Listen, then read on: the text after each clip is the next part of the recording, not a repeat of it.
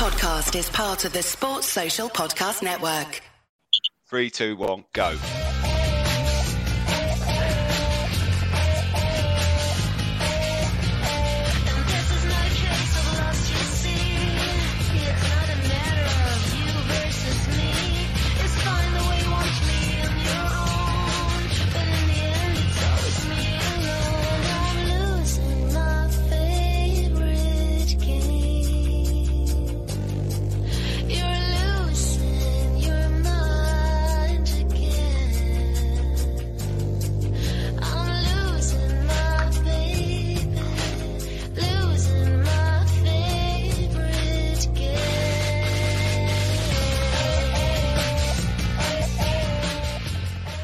Hello and welcome back to the Big Strong Leicester Boys podcast. And week on week, I keep having a little think before we record these podcasts of what I'm going to say in the introduction. But I'm sure you can understand week on week, it just feels a little bit harder, a little bit more difficult to find the words exactly on what to say and explain just what on earth has happened in the last week since we were last with you. But look, appreciate once again everyone tuning in and listening.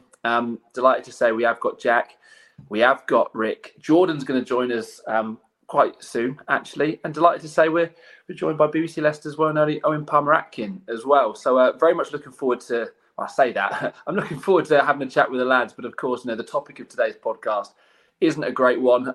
Losing my favourite game, the lyrics there of that song to intro to get things going today, which was, I'm not sure how deliberately or accidentally played at half-time last night at the King Power Stadium. But look, it was a 3-0 defeat to Liverpool.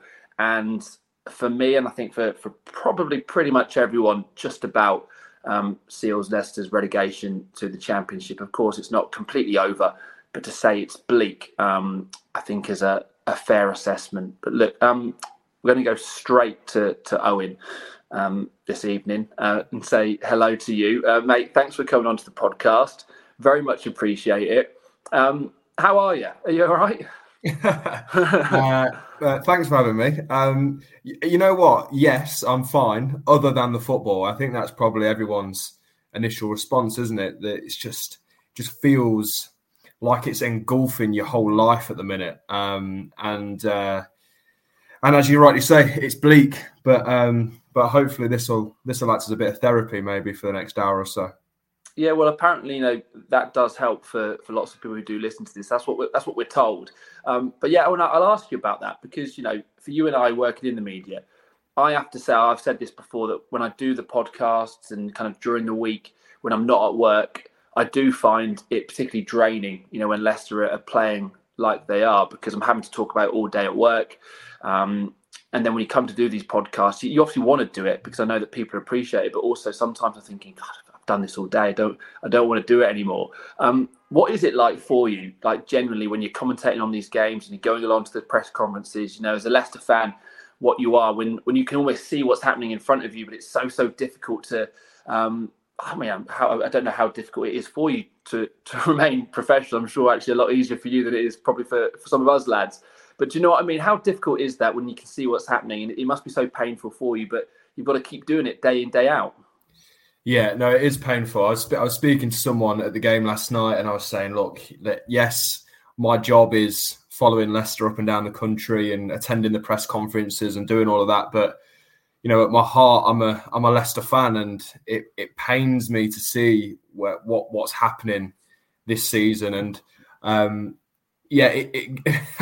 mean, having your everyday life completely surrounded by Leicester City is not fun at the moment, if I'm honest. You wake up on a Monday and you're in at work and you're talking about the game, and then you're back in the next day and you're talking about the game and you're looking forward to the next game, and then you're planning all these different things to kind of do and guess for the programme, looking at when the press conferences are, knowing that you're speaking to Dean Smith, the next game coming, and it's just like a continuous cycle. And it's, when it's like this, it's very tiring. But when Leicester had won, 6 in a row or whatever it was just before the World Cup, it's great, and you feel like you could do it every week. And it is difficult. It is difficult, I have to admit. And I think we all feel a bit tired, really, at the end of this season. It feels like it's been a long season, and just the fact that it's only 2 games away from finishing one way or another, I think is a bit of a relief, really.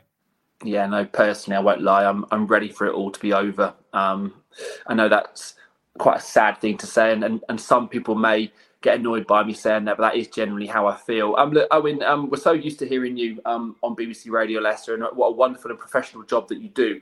Now, of course, here on this podcast, we have the luxury of not being wonderfully professional, and like to kind of really let off some steam at times. And are we going to have some potty mouth Palmer Atkin today? We're going to have some swear words, or are we going to remain professional? Well, you're allowed to, mate. You're allowed to. I mean, I'll let the emotions flow, and whether I deviate down a Ric Flair path or a Jake Watson path, we'll have to wait and see. Hey, don't you dare put me in the same category as Ric Flair. Rick, good evening, mate. How are you? You good? No, I'm not good, mate. I've got arsehole Sunday night. Same again yesterday. I was in London with work. So I obviously went to the pub, went to the Stag to watch that debacle last night and ended up drinking again. And as I said to you on the text, I've had 3 kebabs in 2 nights, which is just disgusting. I've had more kebabs than there's been days. I feel like I've been bitten by a pig. But the football is just, it goes from one extreme to the other, doesn't it? No, that's the wrong term. It's continuously shit. But yeah, I've been reminiscing about, it's been 15 years or whatever since we last got relegated. And I do feel like every single football fan should face relegation at some point, because it's a great leveller to bring you back down to earth and make you realise how much football means to you, because it's horrible. But, I remember as a kid, I bricked a wasp's nest and I must have got stung about 25 times all up my shorts and my undercrackers. It was horrible. I cried for about a week. And yet, last night, I reckon I enjoyed that more, getting stung, than watching that last night, because it was just hideous. First 15 minutes, a bit of pressing, bit of impetus, and then we just fell apart.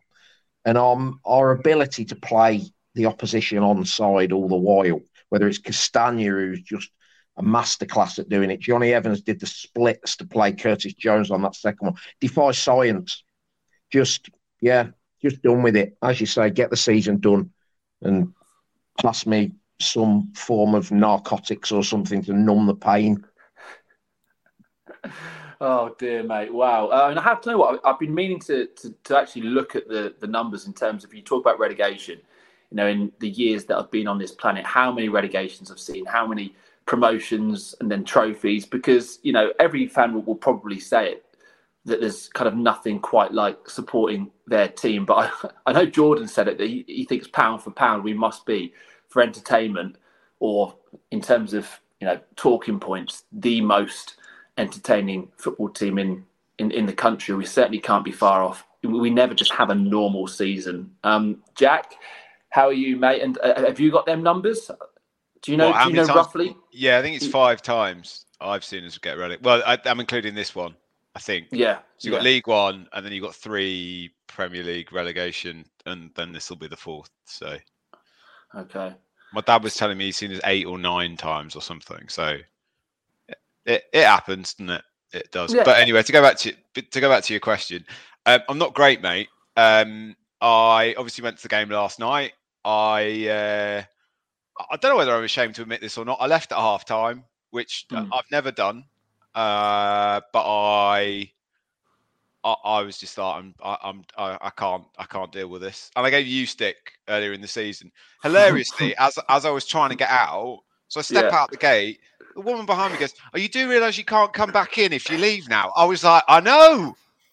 What are you trying to do? Don't let me back in." And I've had to spend my entire day in West Bridgeford, so it was a hugely triggering experience for me having to be in Nottingham today, because you know how much I love being the city of my birth. So no, it's not been good. Although I have to say, just 5 minutes with Ric Flair, and you realise that someone has gone through more agony than you have. So it's therapy, isn't it?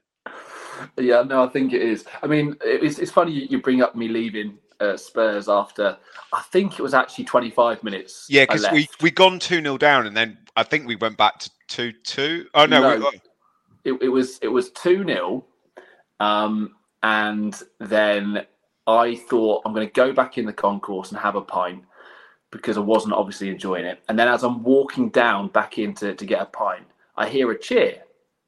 So it's gone. No, it was 2-1. Sorry. So as I'm walking back to the concourse, scored early, didn't he? Yeah. Yeah. So I'm going back down the concourse to have a pint. I hear a cheer. So Spurs have scored 3-1. I'm thinking, by this stage of the season, we've been battered every week. You know how this is ending already. So I think I'm going to have my pint and then make a decision on what I want to do. So I have my pint and then think, you know what? Yeah, it was my mate's birthday. He was in London, already at the pub, kind of waiting for me. Thinking, you know what? I'm just going to go. So as I then walked out of the stadium, Leicester scored. And I didn't realise that actually made it 2-2 because I didn't realise that third one had been disallowed and it was only 2-1. And I tried to get back into the stadium, but they wouldn't let me back into the stadium. But of course, in my mind, I was justified by my decision, the fact that we did go on and lose 6-2. And it is interesting because at the time I tweeted saying that I'd done it and that, and loads of Leicester fans actually had done the same. I wasn't the only one. And loads were in the concourse at the time drinking pints. And we were all saying the same thing, that they downed tools. They didn't want to play for the manager anymore. They weren't trying. And it was awful to watch. And it was at that point, wasn't it, where we all thought that Brendan was going to lose his job. And ultimately he didn't. And we had obviously a number of these moments over the course of the season when we thought something was going to happen and it never quite did. But now, in hindsight, as we sit here in the situation that we're now in terms of relegation all but sealed, for me, that was the moment. And I now feel very comfortable with the fact that I said that at the time. And I wish I hadn't actually deleted the tweet saying so, because I kind of bottled it a little bit. Because the performance actually wasn't that bad, was it, on the day? I think we were, feels incredibly remarkable to say, unlucky to lose 6-2. But anyway, that was the moment, wasn't it, now in hindsight, where the club should have acted and didn't. So, yeah, I mean, Owen, coming back to you, mate, in terms of the season itself and kind of just trying to pick it apart, did you feel similar in terms of the reason why we're at where we are is because of a lack of action from the top of the club in terms of, whether it be a lack of action in the summer in terms of signings that they made.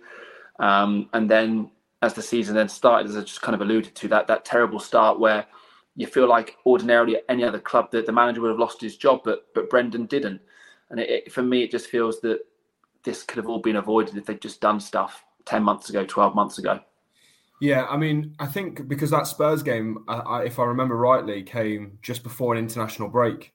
And I remember being on the kind of overground tube leaving the stadium with Pipes and Jack, and we were kind of discussing how badly it had gone in the opening couple of months of the season, and whether the fact that there was an international break, whether this may or may not be the time that the club decide to move things along. But I think if you look at the games that followed that, and that win over Forest, and then the results that kind of came just after the international break, actually heading into the World Cup break, Leicester are in a really good position. I think Danny Ward was level for the Golden Glove at that stage as well, which at this stage just feels absolutely ridiculous when we're all talking about how bad Leicester have been defensively. But in that stage, they were okay, and they were sitting in what we knew by that stage was going to be a difficult season. They were sat in a relatively comfortable position.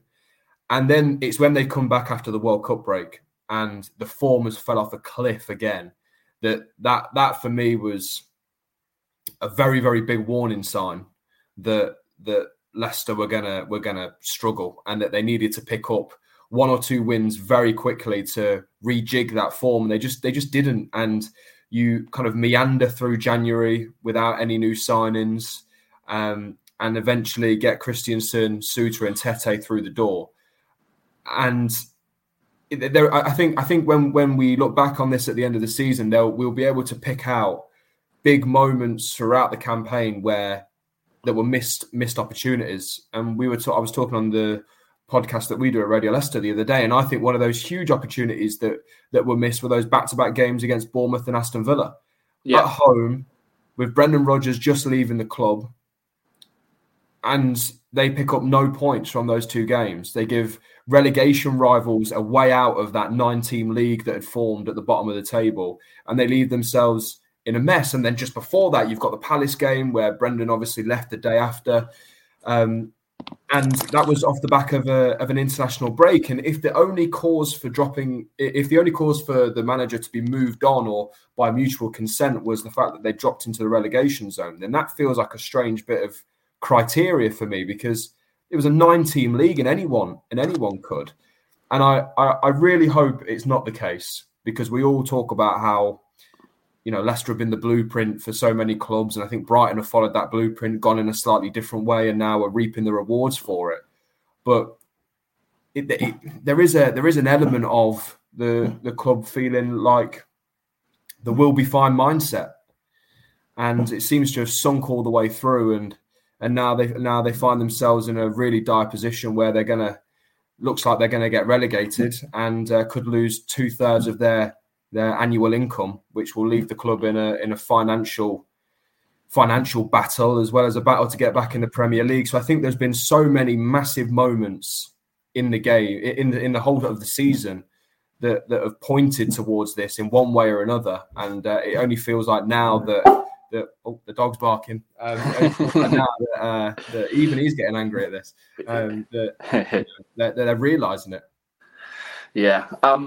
Rick, on last night, let's talk about Liverpool and that, I suppose, lack of performance, really, wasn't it? I mean, fortunately, I suppose, I'd very much resigned myself to relegation before last night, and I didn't expect to get anything from that game. But you'd like to think that the players wouldn't quite be thinking that same way. I thought the performance last night against Liverpool was absolutely dreadful. I really do think it was, and I can completely understand why Jack left what he did. And I could see, I was just watching from home last night, but the stadium was pretty much empty with 20 or so minutes to go last night, because the players were giving nothing to the fans to suggest or really give any reason to stay there and get behind them. The moment that Leicester conceded last night to go 1-0 behind, the team just once again capitulated. I think it's now 21 games without a clean sheet. No team in Europe has got a record as bad as that. I think in the last 19 games, Leicester have gone behind first in 18 of those. I mean, we can talk for hours, mate, and I can start going through some of the players as well. But I mean, I just thought that the lack of effort, desire, intensity, and any real kind of showing from a team that, actually at 2-0 down, and you're fighting for your lives, you're only 2 points adrift of safety. That to me didn't look like a team fighting for their lives whatsoever. Totally agree. I mean, I think I've said this before. There's no manual for the way that clubs deal with a relegation battle and ultimately succumb, but we are definitely not doing what you would expect a team to be in a relegation battle. You want to see some fight, don't you? And we've got none whatsoever. We're, it's not even with one arm tied behind our back trying to fight. It's like both arms, legs, head inserted up our own Harris's. We're just completely gone. I mean, last night's performance, I'm beyond angry. I mean, I don't want to trivialise death, but this very much feels like you're witnessing a loved one who's about to die and the cause of death's a stub toe. This could have been prevented a long time ago. And yet it's pathetic. It's absolutely pathetic. There's nothing. Last night's performance, I mean, Johnny Evans, what was that? What was that? I'd rather him have just pretended he got another ailment or, Can we talk about his interview after the game as well? Yeah, well, I didn't hear it. What did he say? If they put that same level of effort in for the next 2 games, well, basically they're going to put in the same level of effort for the next 2 games. That's all they can do. Well, I mean, he's right, because that will be the level of effort they put in, because we've seen scant evidence of anything different. But you don't say that. No, but he thinks that was them putting an effort, Rick. He hasn't said that to be provocative. He genuinely thinks that they tried and they thought that they showed the fans that they cared last night. That's what they thought they did. I mean, he just looked dazed the whole evening. He was just sort of like waddling about, like, I don't know. This is probably the one insight on the game I can give. When Madison put a free kick over early doors, and he sort of stretched for it, and then he sort of jogged back to the halfway line. I was like, I thought he's worried about his hamstring, and he was stretching it. He's broken. He's completely broken. Yeah. Yeah. I mean, we'll probably give him a 5-year contract when we're in the championship to lead us back up, but he is done, isn't he? Yeah, and we've spoken about Johnny Evans though previously, that it is quite bizarre that he is the club captain. It is, because you haven't felt like we've had a club captain all of this season. Now I know he's been injured, but you just can't help but feel if you think of times gone by with previous teams and previous club captains. Say for instance, if Kasper Schmeichel was still at the club and he was out injured, do you not think over the course of the last 6 months you would have heard and seen more of Kasper Schmeichel than what you've seen of Johnny Evans? There's not a doubt in my mind you would have seen that. It just seems that Johnny Evans is the club captain because he's the most senior professional at the football club.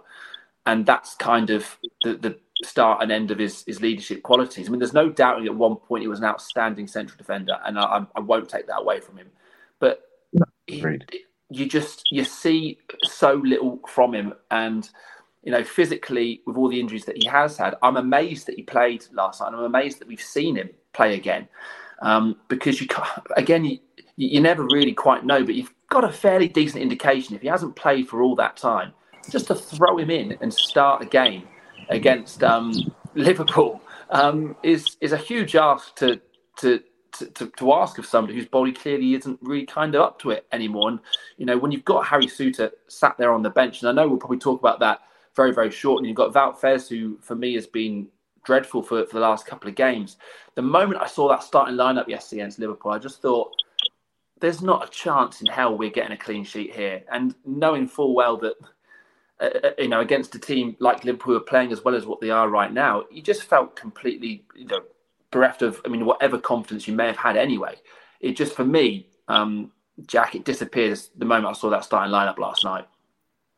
It didn't look a very good starting lineup, did it? But to be fair to Smith, the one time he's played a starting lineup that we've all gone, what on earth's he doing? We won. So I think Rick said before the game, I want him to do a completely chaotic lineup. For me, in the first half, it almost looked like we were playing 6 defenders and 4 attackers. That we didn't look like we had a midfield. Just the gap between the two of them, and it didn't look very coherent tactically. And for me, I don't want to go back to Brendan. Everyone knows that I'm a Brendan fan, but at least when we watched the Brendan team, we had a coherent plan, and it looked like we were trying to play some kind of football. Whereas I don't know what we're trying to do in terms of a plan currently, and it was horrible to watch. Hence why I left.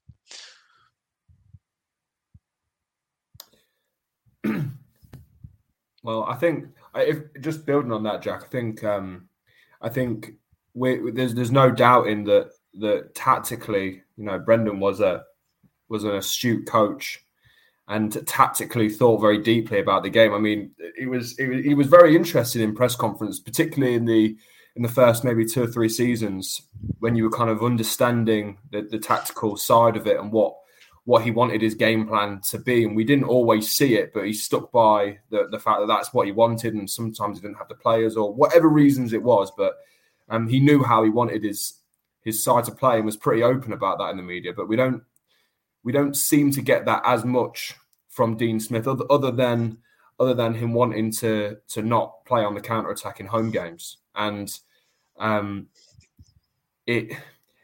Pipes talked about this last night during commentary. He asked, what is the kind of style, what is the kind of game plan here? Because he was saying that he couldn't see it. Yeah. I couldn't see it at all. And for me, I watched. So you watch Forest play, and their style. Same with Everton. Their style is turgid, but at least they have a game plan, right? They have a long throw. They're going to get balls in the box. Like, it's really obvious what they're trying to do. I've got no idea what he's trying to do at the moment. He seems to want to pick quite a lot of tall players, but none of them are very good at heading. And it's not as if we've got people that cross the ball either. So it doesn't make any sense to me. You back with us, Jake? No. Yes, I am. Sorry. I just thought I'd just let Owen, present a lot better than me. Seamless. Yeah, so I'm having a few technical problems today, but thank you for carrying on without me. Jordan has now joined us. Jordan, whereabouts are you, mate? I'm currently outside Holmes Park, mate. It's half-time in the Senior Cup final. Ashby Ivanhoe 1, Lutworth Athletic 0. You can see from my jumper in the garish green. Are you playing? No. It's our first team are playing. Your hair looks very slick. It does. Yeah, slick Rick. Look like the games are out of Shameless. Yeah, it does. You said I was good looking 24 hours ago. Hey, you still are, mate. But mate, look, thanks for joining us. This is like a Radio Leicester, is it? A live update from some local sport. What is the score, mate? Yeah, we're losing 1-0, keeper error, which is a bit contentious because the manager's dropped the normal keeper. I don't actually know who our keeper is, and the lads had a shot. Is it Danny Ward? It's not Danny Ward. It'd be more than 1-0 if it was. I think Danny Ward would have struggled to save it as well. But apparently Ashby are going for a treble. They won the... No, that's not true. They got promoted, won the League Cup, and they're going for the Senior Cup now. So they've had a good season, but we've not created enough. There's still 45 to go, so stay positive. How long can you join us for, by the way? Is this a flying visit? As long as you want, mate. I'm here for a good time, not a long time, as Rick normally says. All right then, mate. Well, look, we've not got your thoughts then of Liverpool last night. Go for it. What did you think of that? Yeah, exactly. That's the noise, isn't it? In terms of the actual performance, I thought we started okay. I wouldn't go as far to say we started quite well because I can't really remember us creating an awful lot. But after 20 minutes, we just reverted to type and just sat off. Gave them a lot of the ball. I think it says all you need to know that Curtis Jones has got 2. I mean, he's never been a player, especially not for Liverpool anyway. The first goal, I'm sure you've been through it, is just playground stuff. I don't know why Wout Fez is facing the wrong way. He's facing his own goal when he's trying to head it. It's just crazy. The second goal, I have to admit, I was in the concourse and I've got to shout out Connor, who let me know it was 2-0 because I was saying for about 10 minutes to him, I said, if we can keep it 1-0, mate, we're in the game. And he goes, you do know it's 2-0, don't you? I later found out that the replay they initially showed was the wrong one, and then they showed a different one, and it was onside, and that just killed the game. And then I think Salah could have made it 3, couldn't he? Second half, we were just a disgrace to the shirt, to be honest. You look at teams down there that are fighting for their lives. Leeds showed it against Newcastle. Jack covered it briefly there while I was on, but Everton and Forest are fighting for their lives. And as Rob Tenner mentioned in his article earlier this morning, there's a sign above the tunnel that says Foxes never quit, and it couldn't be more ironic because other than Vardy, who we wouldn't shift anyway on those wages and at his age, I don't think he'd particularly want to go, but the rest of them can go, and good riddance to them, because I don't remember a Leicester City team in my lifetime, even the Peter Taylor teams that were the Peter Taylor team that was poor, team that went down to League One under Holloway. I've never seen a group of players down tools in this manner. They don't care about the shirt. They don't care about the club. All they're bothered about is where the next pay packet's coming from. And the sad reality of football is they know that they could well be playing in European competition next season. And it really is sickening. So I'm on board with the fact that we're going down, cleanse the club from top to bottom, particularly the playing staff, and start again. I thought it was a wretched performance. And again, I've gone from saying, I don't think we're going to get a point now. I don't think we're going to score. It doesn't even look like scoring. And that was the one thing I was holding on to for 30 games or maybe 25, 30 games, that we create enough chances to score, and we don't anymore. We're just utter fodder. Yeah, no, we are. And Rick, I actually tweeted this earlier about Leicester's imminent relegation because we've kind of alluded to the fact that we've seen this before in terms of relegation, but this time it does feel different because, you talk about Peter Taylor, like the Mickey Adams team. I mean, the reality was we were where we were because that's how good the squad was. This squad is where it's at because of some serious mismanagement at pretty much every level of this football club. And I think if you look at years gone by when a big team has been relegated, and I'm thinking, and correct me if I'm missing anybody out here, the Leeds team, the Aston Villa side, and Newcastle, I think probably the three biggest to have gone down. I think that this is the biggest shock or the kind of the biggest story out of all of them, because this team, I think it's roughly, you're never quite sure because you haven't got the latest accounts, whether it's 7th or 8th highest wage bill in the Premier League. It's an almost identical squad to the one that won the FA Cup just a couple of years ago. This is a Premier League winning team from 7 seasons ago, filled top to bottom with international footballers. I mean, you can even talk about Brendan Rodgers at the start of the season, one of the highest paid managers in the league. For this team to have got relegated is a massive story. And I find it almost bizarre that the media, it's only really now they're talking about it. And I'm talking about national media. It feels that, we spent months of them telling us that we're going to be okay. And now suddenly it's like, oh, you're gone, you're down. It's like, yeah, did you miss that middle bit where everyone was telling you that we're bang in trouble? That Newcastle team was in trouble for a couple of seasons and it was kind of coming. Leeds had a points deduction and administration. So again, it wasn't a huge surprise. And Villa had flirted down there for a couple of seasons. This Leicester team, since it's been back in the Premier League other than that first season, has not been anywhere near relegation and shouldn't be anywhere near relegation. This is the biggest mismanagement and biggest shock as far as relegation goes, in my mind, in Premier League history. Absolutely. I mean, what you just said there, usually teams that go down, they've started to struggle and managed to stay up for a year at least, maybe a few more. Look at Everton. If they drop this season or next season, you wouldn't be surprised. But at least they've had a couple of cracks at showing some fight and staying up. We've just gone from what we classed as what felt like a decline of sorts last season, even though we did have a good run towards the end of the season and got 8th. Quite easily could have been 14th, 15th last season if we hadn't done, because it was quite tight. But 3 or 4 wins out of the last 5, it still felt a bit of a scrappy season up and down. But to go from 8th and 5th 2 seasons before that, okay, there's been significant weaknesses in losing certain players, but it is still largely the same squad. And I can't. I know it's hard to agree that what we're witnessing here, that squad is good enough to stay up, but it is. It's just hard to accept that.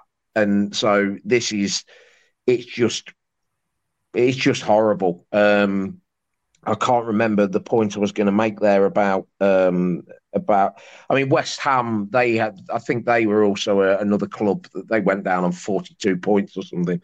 But yeah, where do you even begin on where it's gone wrong? There's so many things. I think Jack's probably got a point here he wants to come in on. It just went wrong in the summer, right? Because whatever we were doing didn't work. And I'm still speechless that we went into the summer with the manager saying one thing about needing new players, which he was absolutely bang on right about. Yet we did absolutely nothing. Like, the approach in the summer was beyond naive. And that's what's killed us, because I've said this a few times, momentum in football, once you lose it, it's really, really hard. You've lost the manager, you've lost half the players because the manager decided to throw most of the players under the bus at the same time. You've not got any new players to bring in. And then one of your best players tries to leave. The other one's probably like Maddison was probably flirting with bigger clubs as well. So you've lost half of them. And then you let your captain go. And as someone said to me, Danny Ward will be fine. I mean, there's a real theme about people saying things will be fine and them not being fine. But that you can't have a summer like this. And it frustrates me so much because we were all saying it at the time. And if it was about money, well, you've just lost way more money than whatever money you saved in the summer. And you'll lose way more because half your players are leaving on frees. Maddison, will we get more than 40 million for him now? Barnes, will we get more than 30 million for him now? Probably would have got 60 for them both if we were still in the Prem. And, Ndidi, shadow of a player. I mean, I joked last night that my dog is now named after Boris Johnson's son, which says everything you need to know about that. That summer killed us. And Brendan was telling people at the time, now, we're going over old ground, but you either sack the manager at that point or you go and sign a load of new players. And then you play catch up. And then you go into January and you sign 2 players in the last week, none of whom are any good. Like, that's where it's killed us. It's not about the manager. And the fact that Smith's come in and he's saying in an interview, what did he say? What were his words? It was like, it'll be a real achievement if I keep this squad of players up. Don't say that in public. Yeah. Owen, having spoken to Dean, obviously a fair amount now, you've got to know him probably fairly well. We had 6 games now? When he first came in, and I'm not going to be too critical of Dean Smith here because I think it's quite clear he inherited a sinking ship. And for people who are unawares of this, I've got lots of stats today, that any Premier League club who's made a managerial change after the month of March, when they were in a relegation battle, no team has ever survived. History suggests that if you're leaving it that late, the damage is already done. And, I do like Dean. I think there's lots to like about him. But I do think that now over the course of the 6 games, he's been found tactically wanting. And I thought it was quite interesting hearing him before the Liverpool game that bouncy, positive guy. It almost like we kind of drummed out that positivity out of him. And he was already talking about, as Jack mentions, if I manage to keep Leicester up, it's like, come on, Dean, do you know what I mean? It just seemed like there was a little change in the way he was talking ahead of that Liverpool game, probably because of what he witnessed against Fulham. What's it been like speaking to him, and what do you make of what he said, and maybe how he's changed over the course of the couple of months he's been here? Firstly,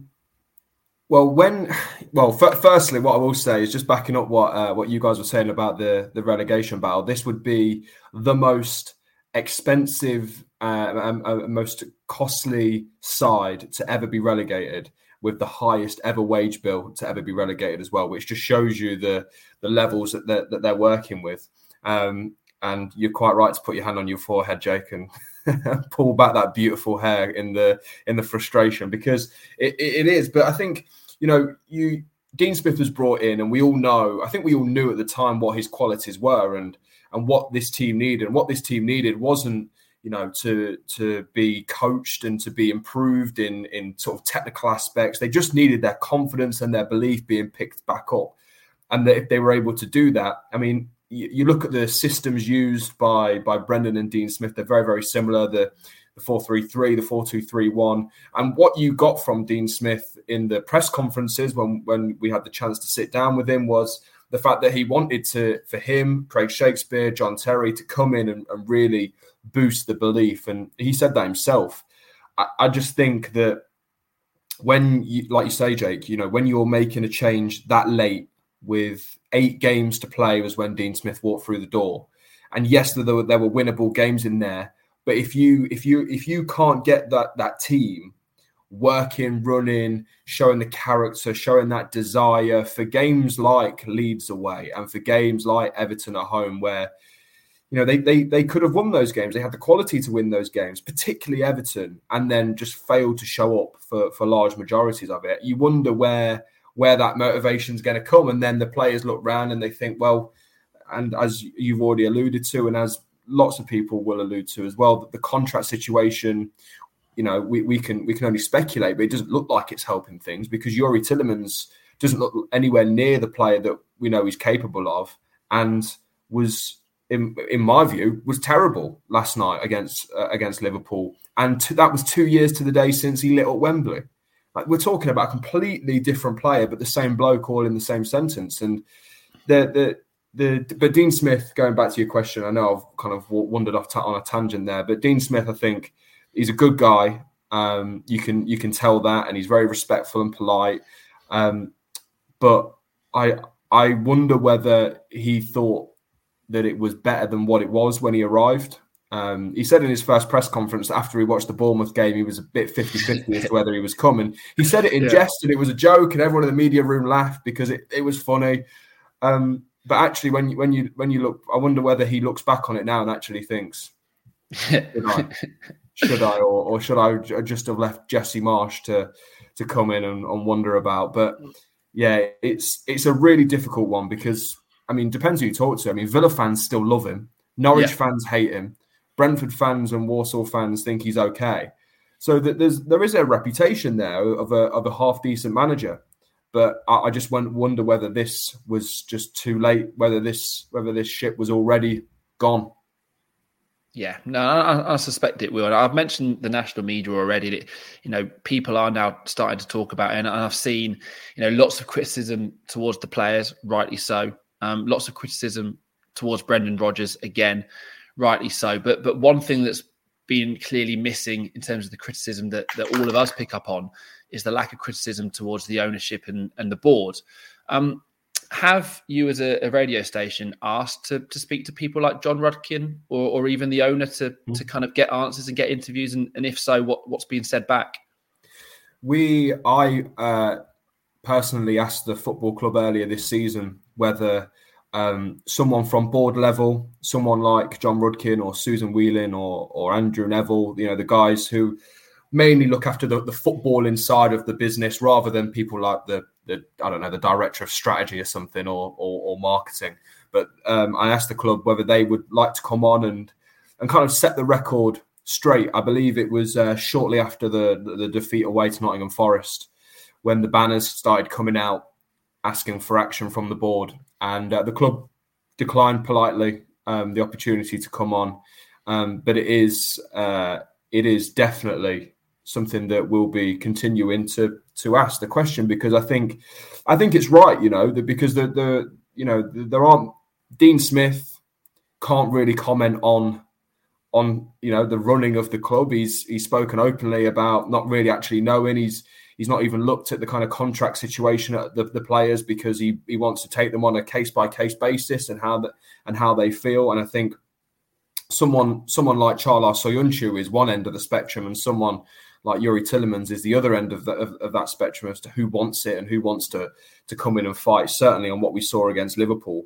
That we'll continue to ask that question, because I think, fans deserve a level of answer as to why they think it's gone wrong, more than anything. Because I would be really interested to hear why people like John Rudkin and Susan Whelan believe this has gone wrong, or where they believe they made the right decision or made the wrong decision, trying to understand the kind of running of the football club and what we've seen this season. Yeah, no, and I think, they're unlikely anyway to do that during the season. It will be interesting to see at the end of the season if that fate is sealed, if anyone from the club does actually come out, because I do think that the fans do deserve answers. I do genuinely. Jordan, do we have an update from your game? Has there been a goal? There's been a goal, Jeff. Did you see it? Of course not. I mean, some things don't change even at local football, Jake.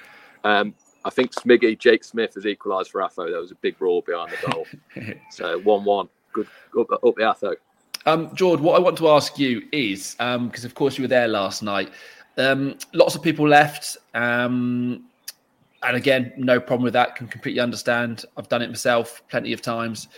If you're not happy with what you're seeing, you paid your money, go do what you want.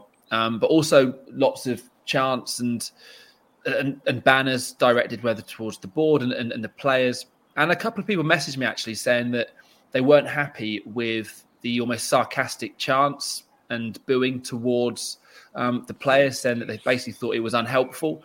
And again, I don't know this because I wasn't there, but apparently James Maddison then kind of almost signalled towards the singing section a sarcastic thumb up at the end. What did you see and what did you make of that? Because me and Jack were at Fulham and there was lots of sarcastic chants again that we've got the ball, or we're singing about playing at Ipswich or Plymouth. Honestly, I found that funny and I'm absolutely okay with it, because we're the ones that are actually going to have to go to Ipswich and Plymouth next season. And if we're trying to find some kind of crumb of comfort and fun within the misery that is following this football club up and down the country, then we're well within our rights to do that. But what did you make of the atmosphere inside the King Power and some of those sarcastic chants aimed towards the players yesterday? Yeah, I think it's a difficult one because, like you say, you pay your money and you take your choice. Where I sort of stand on the sarcastic chanting, I thought it was funny at Fulham. I didn't think it was funny last night. I think the joke's worn off pretty quickly that we're going to be relegated playing Plymouth Argyle. I don't really find that amusing anymore. And it's angers me a little bit that, I mean, it should anger the players as much as it angers other people. Your own fans are literally taking the piss out of you at your home ground. The booing, I think, to be honest, I don't think it's been enough. I think there needs to be more of it after the game, not during the game necessarily. But when you're 3-0 down after an hour in a game that you're supposed to be fighting for your life, I mean, half the ground was empty. I mean, if we're down before West Ham, the attendance could be laughable. And I thought I saw Maddison signal towards the Kop end. There was a guy I spoke to after said he felt like it was directed at him because he was booing him. And I just think, again, we've been through this with Maddison. Just wind your neck in, mate. I like Maddison as a player. I do understand the argument of, we want players to speak out and not be media trained. But there's also, you've got the other side of the coin where you've got to be aware of your situation. I mean, you're clearly lining up another move. Like Owen mentioned Tielemans, there was a tweet from Romano earlier saying Tielemans is fully focused on, keeping Leicester City up. But he's looking at his options in the summer, and you think, well, how can his agent had written it? I mean, if you look abroad, and I know the culture is never ever going to be the same, and Leicester, I think our fans by and large are pretty pathetic, to be honest.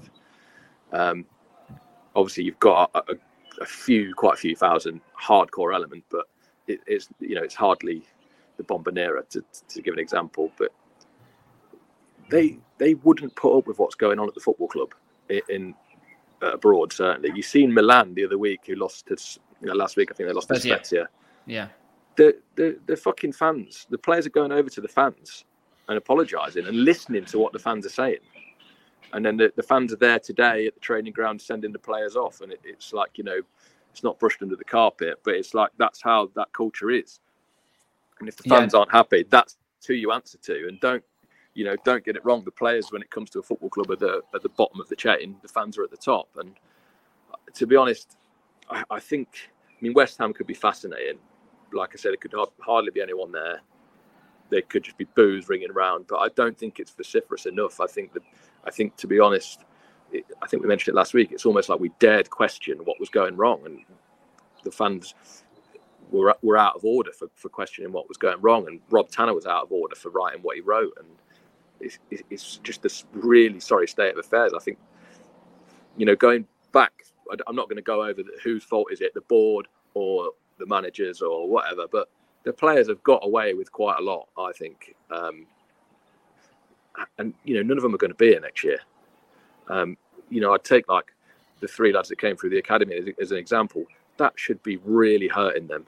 This is a club that gave you your opportunity to play in the Premier League, play for your hometown club. All 5 of us on this phone call would do anything for that. And we're going down. And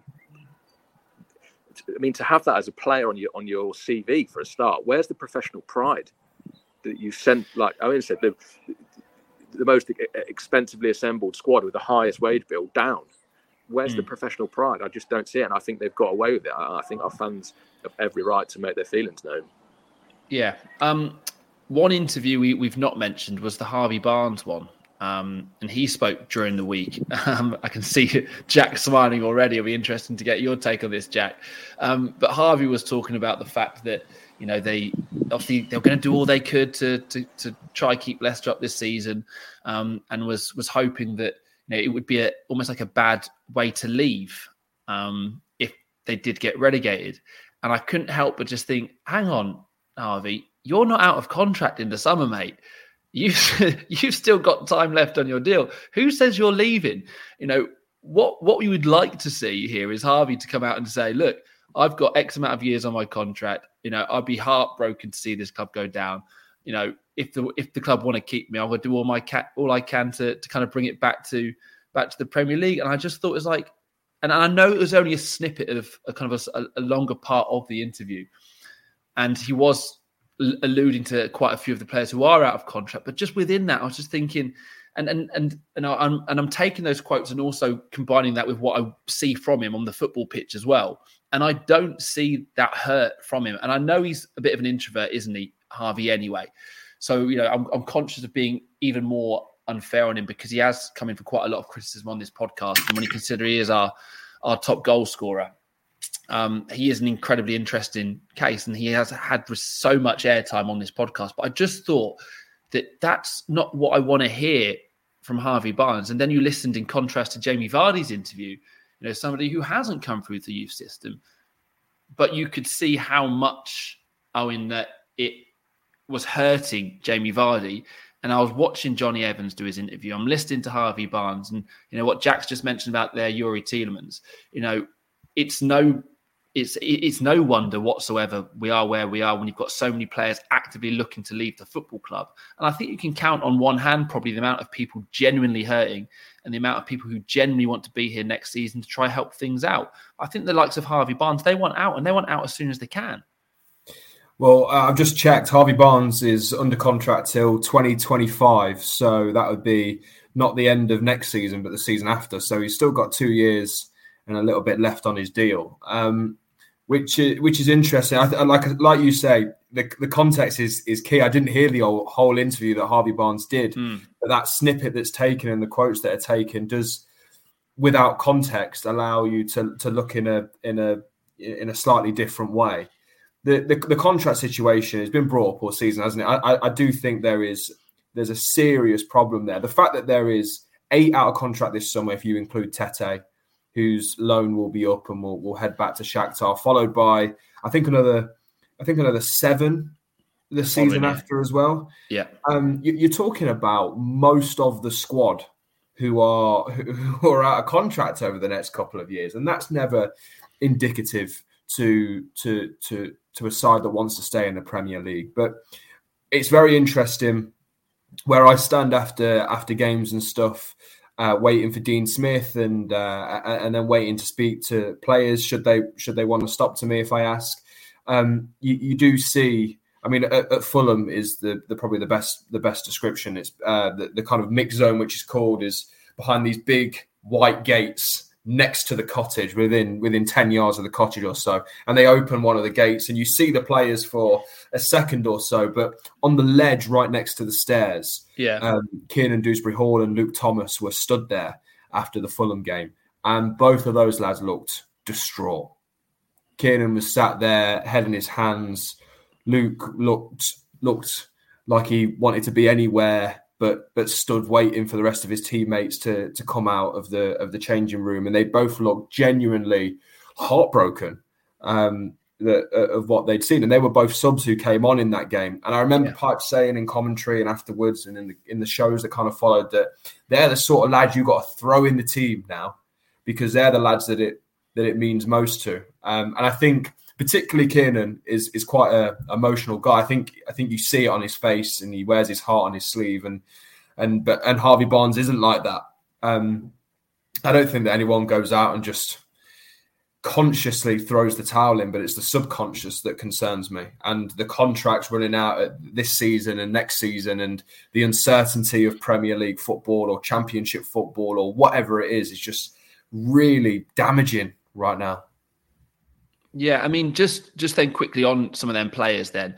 Oh, and are you surprised that then Dean has stayed so loyal to a certain number of those players? The likes of Soumare and Tielemans, and Wout Faes, because they haven't played particularly well. And you've got someone like Harry Souttar who actually came in and showed something, I thought. Papi Mendy, I thought, was doing okay. You're talking about what it means to Kiernan Dewsbury-Hall. It seems very, very quickly Dean Smith made his mind up about players he liked and he didn't like, which is fine. All managers do that. But at the same time, Wout, Booba and, God knows who else, they haven't exactly rewarded him with any kind of level of performance, have they? They haven't shown and indicated they care more than the other players. I think that people like Dewsbury-Hall and Souttar, etc., because they're going to be here at the club next season, aren't they? It's surely going to mean more to them. I'm just surprised they haven't had any look in really at all. The Kiernan Dewsbury-Hall one baffles me. He's not had a look in at all, has he? Yeah, well, I've said this all season, and people think it's because I've got a Shepshed Loughborough love-in with him. And part of that is true. I love the kid. He's a really nice guy.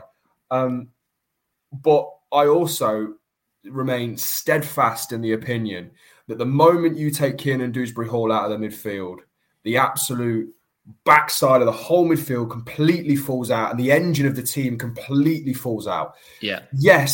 Yes, his on-the-ball technical ability needs a bit of help. Sometimes he does give the ball away looking for a pass that was maybe a little bit too adventurous. Sometimes his first touch lets him down.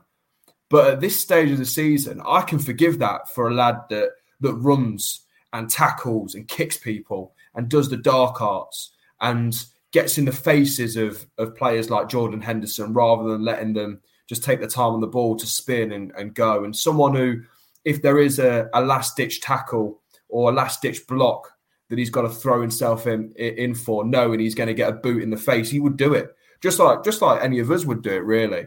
Yeah. And I can't get my head around why he's not been in the team. And so that one really confuses me. But as for the other players, I mean, clearly Dean Smith wanted Wout Faes and Soyuncu to be the aggressive central defensive partnership. And, you know, Johnny Evans was injured at the time. Daniel Amati just probably isn't at the level. Well, there's no probably about it. He's not a Premier League starting. You know, if you want to bring him in 4, 5, 6 games a season, he'll do you a job, and that's fine.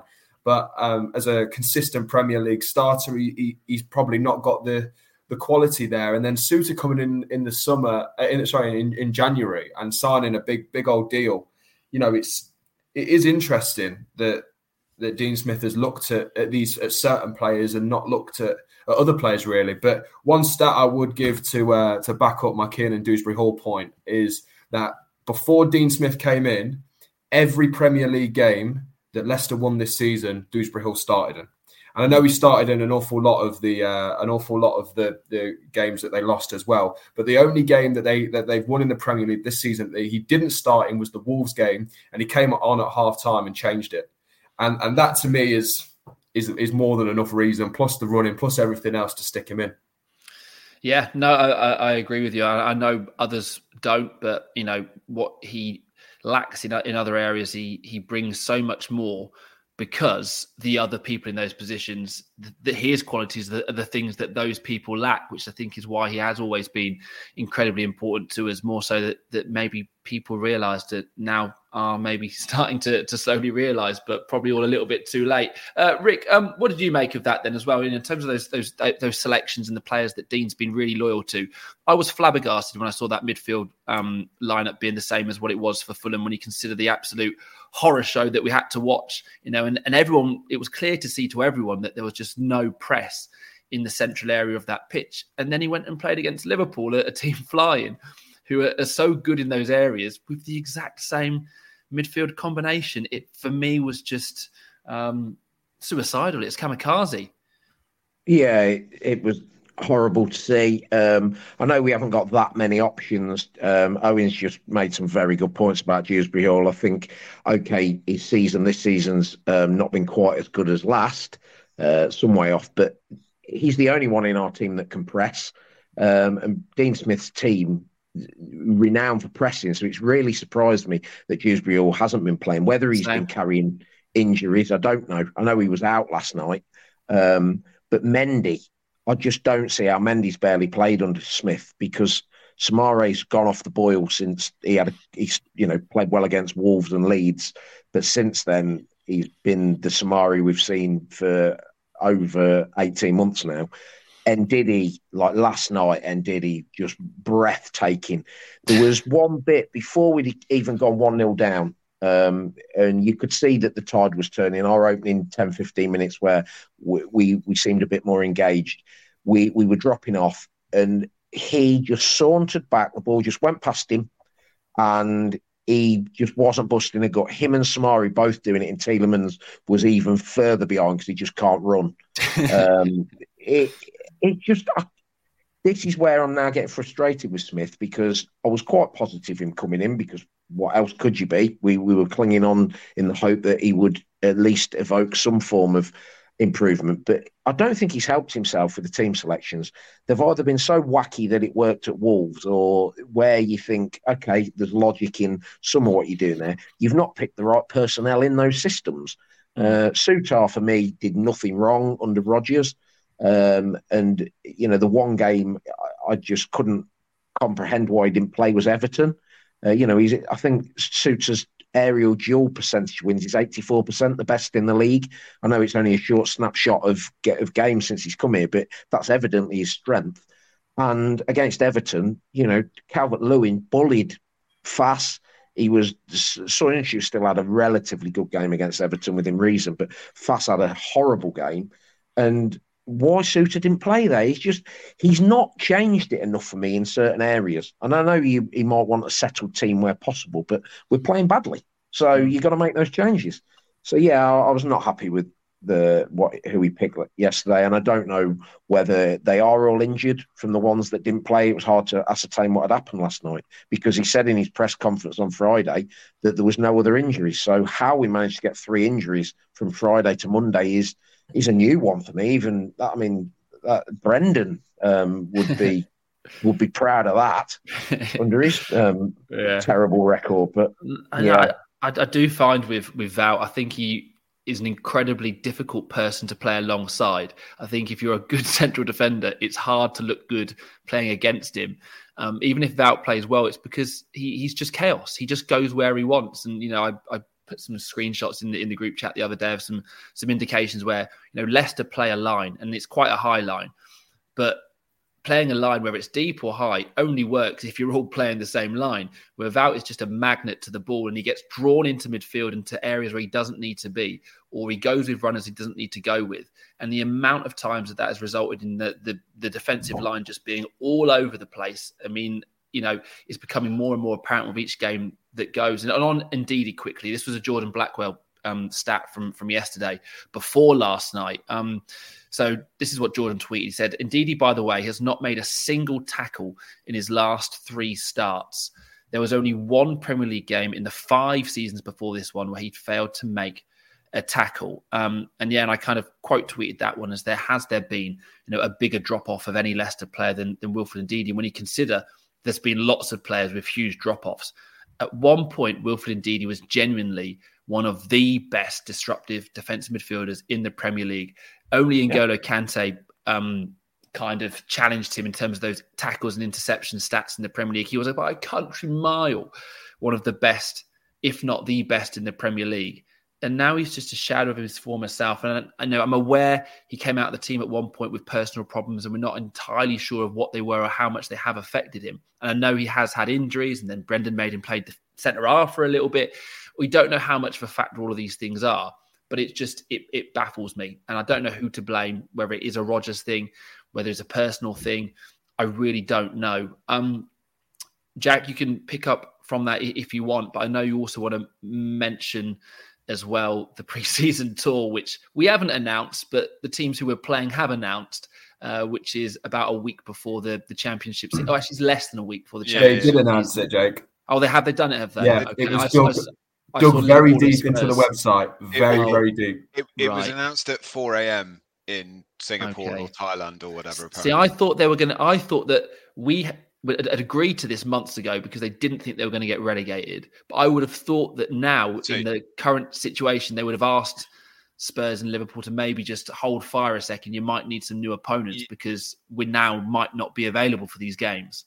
You'd like to think. You'd think that, Jake. But apparently, Emil Heskey was out doing a launch for it. So, brilliant. So full steam ahead. 6 days before the start of the championship season, and we're going to play on a Friday night. I mean, that's absolutely given, isn't it? Yeah. If we don't play on a Friday night, I'll be surprised. I mean, what do you say? I will go back to that, but I just want to pick up on 2 points before I do that. So I think, firstly, I've been a really big critic of Dewsbury Hall. I completely agree with everything you said. I think he has lots of deficiencies in his game. He runs more than anyone else. He really cares about the club. And actually, maybe I've been a little bit harsher on him at times. He genuinely does care. He, I think he probably has taken this to heart. So, and he's one that I think playing in the championship for a year might do him the world of good. Well, Fez, I wanted to draw a comparison actually with him as a defender when you describe him as chaos. The player that came to my mind was Iheanacho, in the sense that Iheanacho 1 minute does something outrageously brilliant, followed by something unbelievably shit. And it's the same with Fez, except those are not qualities that you would look for in a centre half. I was going to say it's a big difference there. But that's sort of the player I see. And the point you make, it must be so hard to play against him because you have no idea what he's going to do next. I mean, he looks a bit mad and he plays mad. And, for 6 games, he looked unbelievable. And the Liverpool game obviously really probably knocked his confidence. Again, seems like a good lad, seems like he cares. Whether he'll be here next season or not, I don't know. You question whether he'd really fancy that. And there does seem to be, there are reports that the Belgians are a bit of a clique. So, I don't want to dig him out too much, but he's been absolutely woeful. And I completely agree with what Rick said about Souttar. I like Souttar. I would play Souttar. He doesn't have a lot of pace. I think he's a better footballer than them and wins headers, and that counts for a lot. But to go back to the pre-season tour, I don't want to dig the club out too much for this sort of thing because one of the challenges has been we don't make enough money commercially, which means we can't spend that much money. So on the one hand, I kind of applaud the fact that we're playing the game everyone else plays in the Premier League because we have to abide by financial fair play. At the same time, it sickens me to kind of say that because I kind of go back to the point earlier. The fans in the stadium do seem to be a minor inconvenience to sort of the running of the football club and the expansion of the club and commercial revenue abroad and that sort of thing. I hate those things that are coming into the game. I think the timing's dreadful. Like someone should have thought about that. There's no good time to announce that, but they probably knew about it a few months ago, or wait until the end of the season. Probably not the morning after you've all but confirmed relegation, and that might not have been led by them, but I think they're a part to that. But also the other thing that really worries me as well, the last time we did a pre-season tour was when we went to the States and we started horrifically. And it's not just one game. I think it's 2 or 3 games. So we're going to Thailand. I mean, our players behaved brilliantly in Thailand as well. I'm sure there are absolutely no distractions for them. And the other thing, again, like I really, really hope there's a plan for this somewhere. But the amount of change that is going to need to happen at the football club is enormous, and we don't seem to be able to do any business quickly. And the 2 months or whatever it is, the 6 weeks, because we lose a week with the Championship as well, which is another thing the club won't account for. There is so much work to be done, and then they're going off to Thailand. Terrifies me again, because I've got so much mental scarring from the last summer, and we can't, like the club can't let this summer slip. We've got 2 seasons once we go down with the parachute payments. Then our revenue goes even smaller. Your best chance is going up in the first 2 seasons. They've got to be spot on. And it's not a great start, let's put it that way. No, it's not. Right. Shall we change kind of pace and feel to the podcast and have a game of Who Are You? Because we've got Owen still with us as well. Jordan has, by the way, left to go back to that game. But should we do that? Yeah, let's play. Let's do it. I just need to find the music. Do you want me to do it? Because I'm now back on the laptop, Jack. Yes, yes, please, mate, because I can't find it. Right, here we go.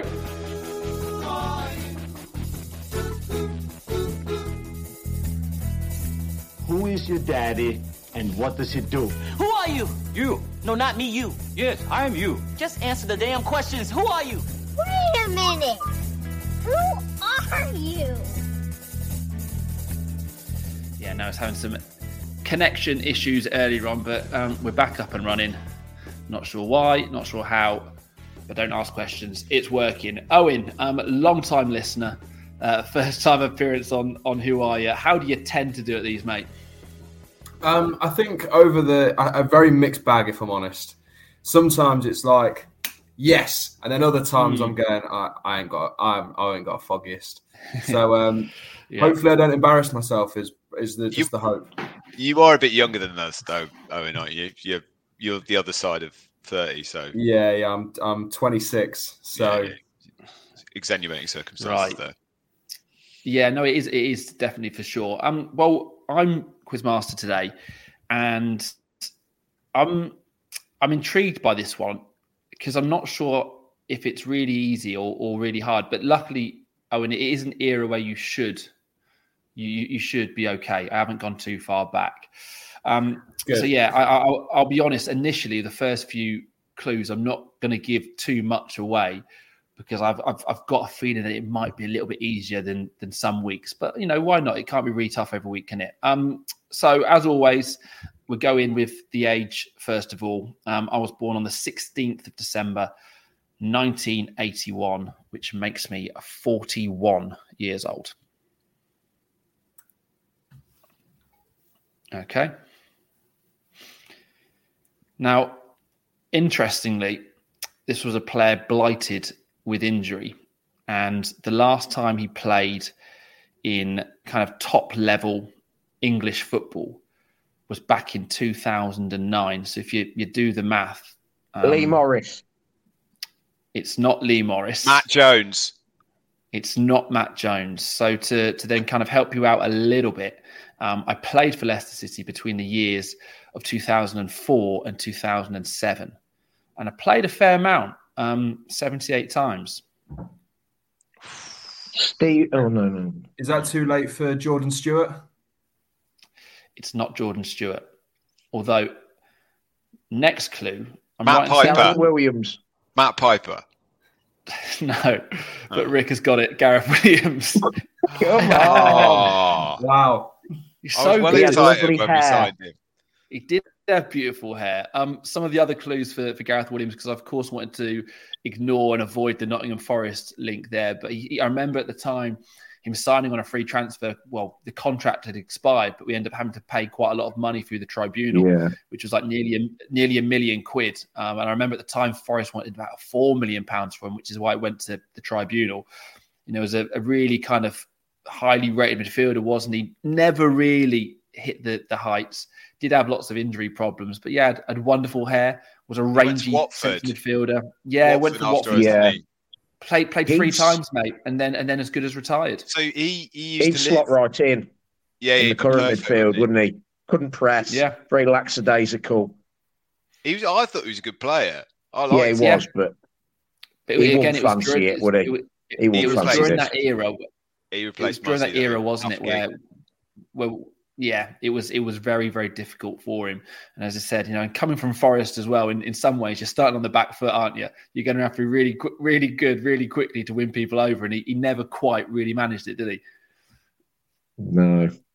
I've won again, man. Once again, Rick wins. Other clues were that his middle name is Glyn. And the reason I thought that was interesting was, A, because I like middle names, and we do this lots in the group chat. But that's a Welsh middle name. But he played for Scotland, didn't he? So I was trying to throw you by giving me. He was actually Scottish as well. He wasn't one of those championship players with a. Yeah, he was born Glasgow. Yeah, but with the middle name of Glyn. But yeah, congratulations, Rick. You are the winner once again. No real surprise there. Can I just ask Rick what his favourite middle name is? Before yes, of course you can. Yeah, well, I mentioned this, didn't I? And he listens to the podcast. It's one of my good friends who's a big Blackpool fan. His middle name is Redvers. Simon Redvers Muggleton. What a name! What a man! That's a strong name, isn't it? Redvers Muggleton. Have you got a favourite middle name, Owen? Owen, what's your middle name? Because you only got a double-barrelled surname. This used to be a good one. This used to be a thing, didn't it? Sat here quietly, hoping this wouldn't get brought up. Mine are ridiculous. I mean, if you see my first name before, it's very, very clear that my mum was still on gas and air when she named me. So I actually have 2 middle names. So you've got 5 names. Yeah. Come on then. What? Come on. 5 names for a lad from Shelthorpe. It doesn't work. It doesn't work. So my middle names are Henley, Owen, Henley, Patrick, Palmer, Owen, Henley, Patrick, Palmer, Atkin. Yeah, strong back 5, that isn't it? Yeah. Yeah, isn't it? That'd keep us up if you were playing across the back five. Like a Mike Bassett 11. Yeah. I'm really not looking forward to that being put out all over Twitter, if I'm honest. But there you go. Yeah, you didn't want to share that at all, did you? Say again, Jack. That used to get referenced, didn't it, a while back? Yeah. So Tom Meehan found out one of my middle names was Patrick, and thought it was funny because of Patrick Owen or something like that, and then decided he was going to call me Patrick from there on in, and still does to this day. He texted me the other day and referred to me as Patrick. So there we go. One of the luxuries, Owen, of having you on the podcast is because we're kind of regularly on your one over on BBC Radio Leicester, and we've known each other now for quite a while, and it's nice, isn't it, to look back at the better times. And a time, Owen, that is regularly discussed on this podcast is the Eindhoven trip.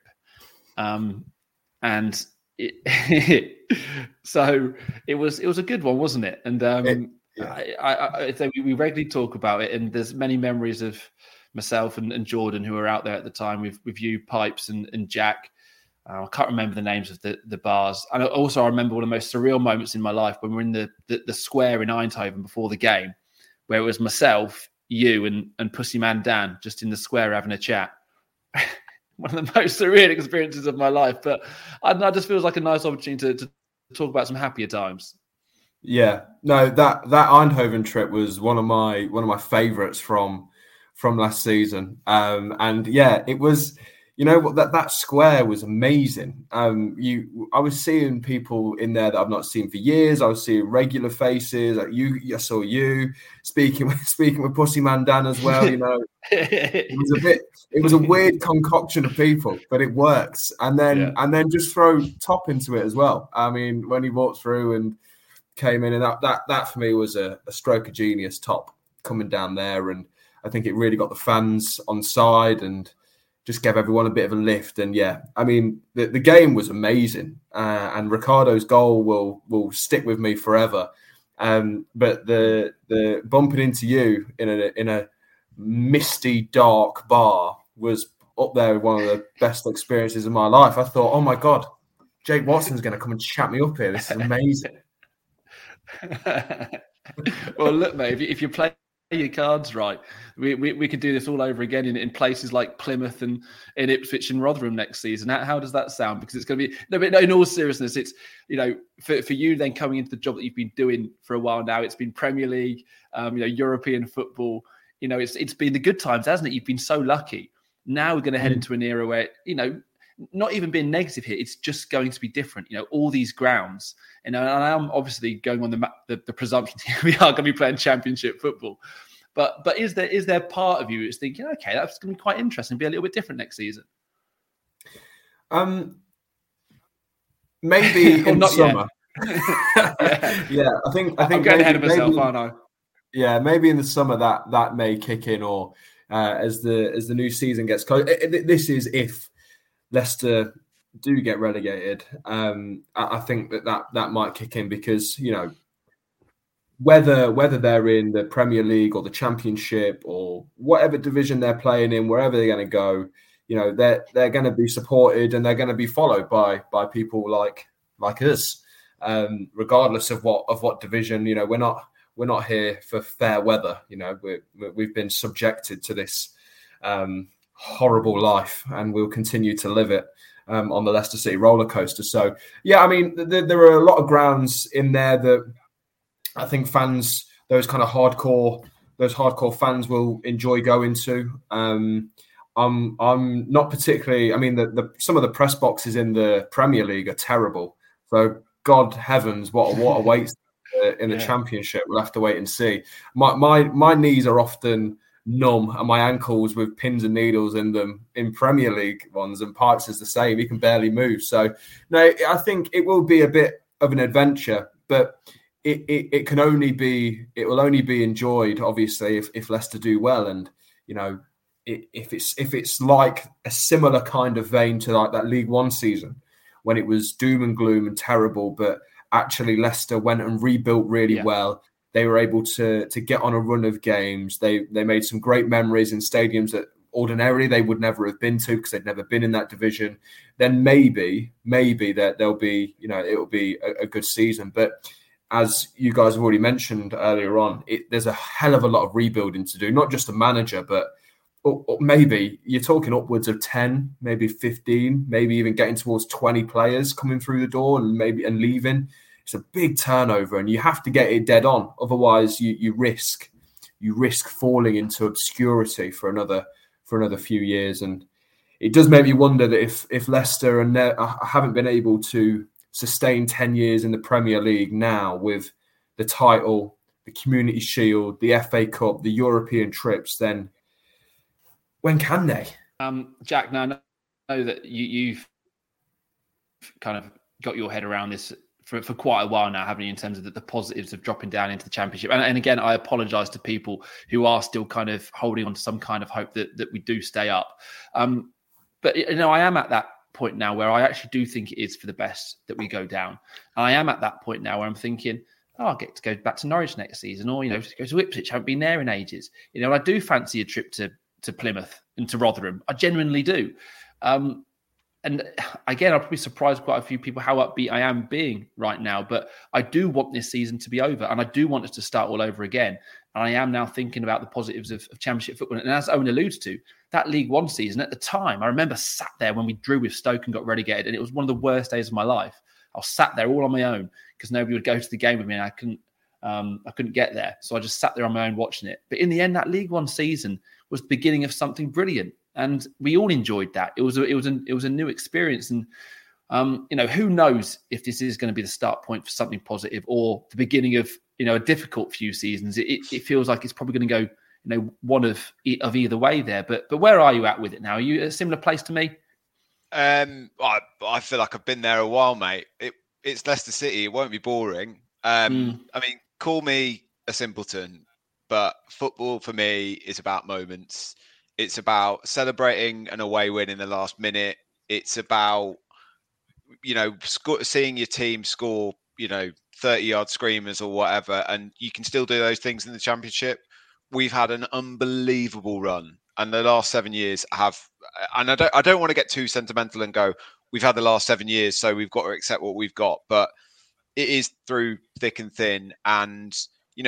Funny enough, I remembered our away record, and our away record last year was absolutely bang average. So the number of games I've seen as win away from home are few and far between. And actually, the thought of going down to the Championship, going to some tin pot grounds and maybe seeing us bag a last-minute winner, I'm dead excited about amongst all my anxiety and fear of what the summer's got to hold. So I've probably been there since about March, which will be irritating for a lot of people. But yeah, it's still football at the end of the day. We might see our team win a few more games and, there might be a few more things to smile about. It's not going to be the Premier League. It's not going to be the glitz and glamour in terms of that, but it's still Leicester. The shirt's still blue. It will be the same faces in the crowd. And that's enough for me. Yeah, and I do keep saying that to people that the league in which you play in is fluid. You can go up, you can go down. Football doesn't end at the end of this season. If you get relegated over a bad season, you've got an opportunity next season to rectify it. The things that never go away are things like the cups, that we've won and some of the trips that we've had in Europe. Those things never go away, and we have been incredibly fortunate. That's where I'm at. It's been a terrible season.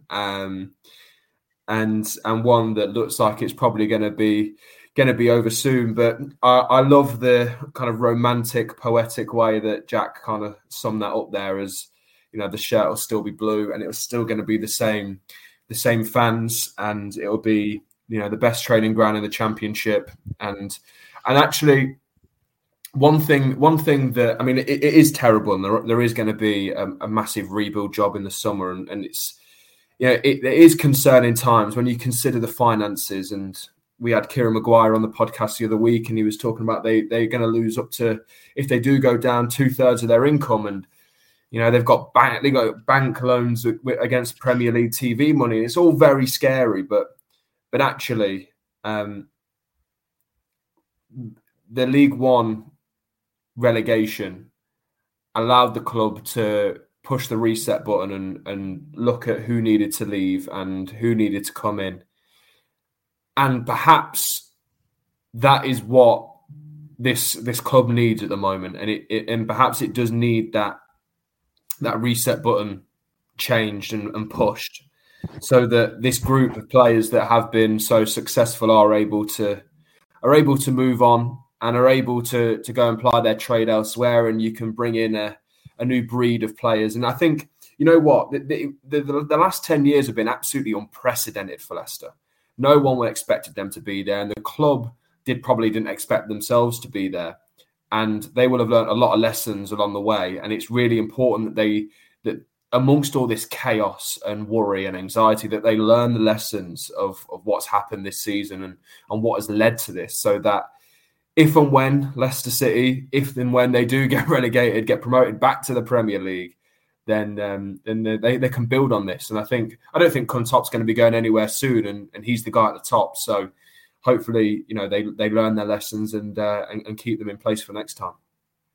Right, I'm back again. I think you've got double Jake on the YouTube channel at the moment. I'm having a nightmare.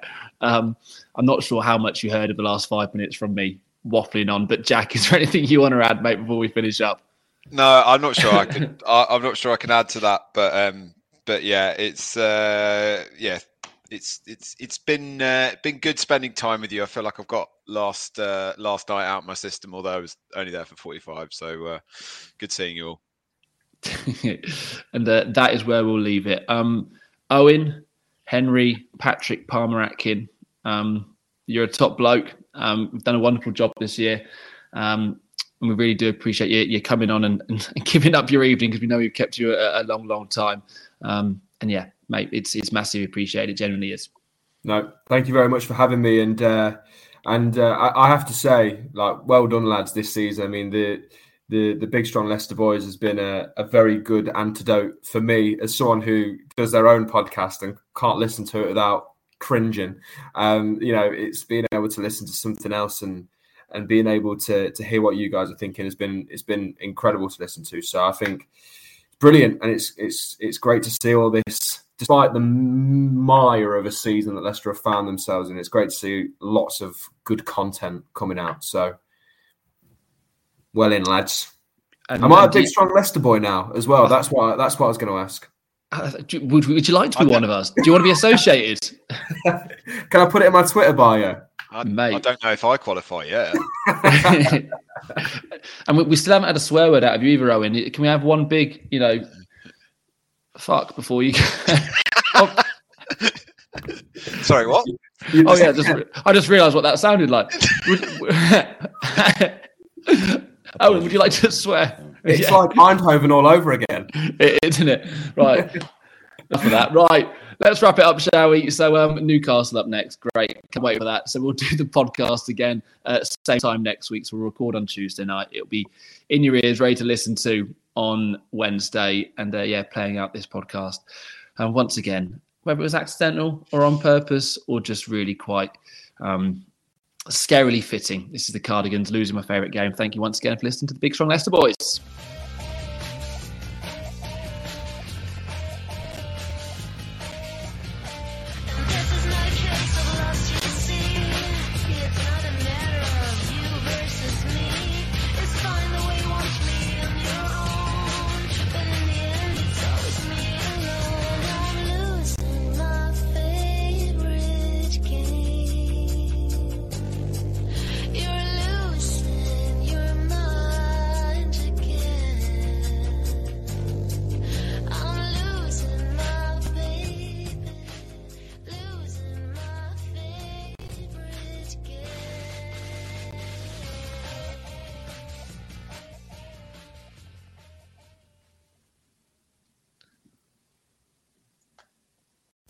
Sports Social Podcast Network.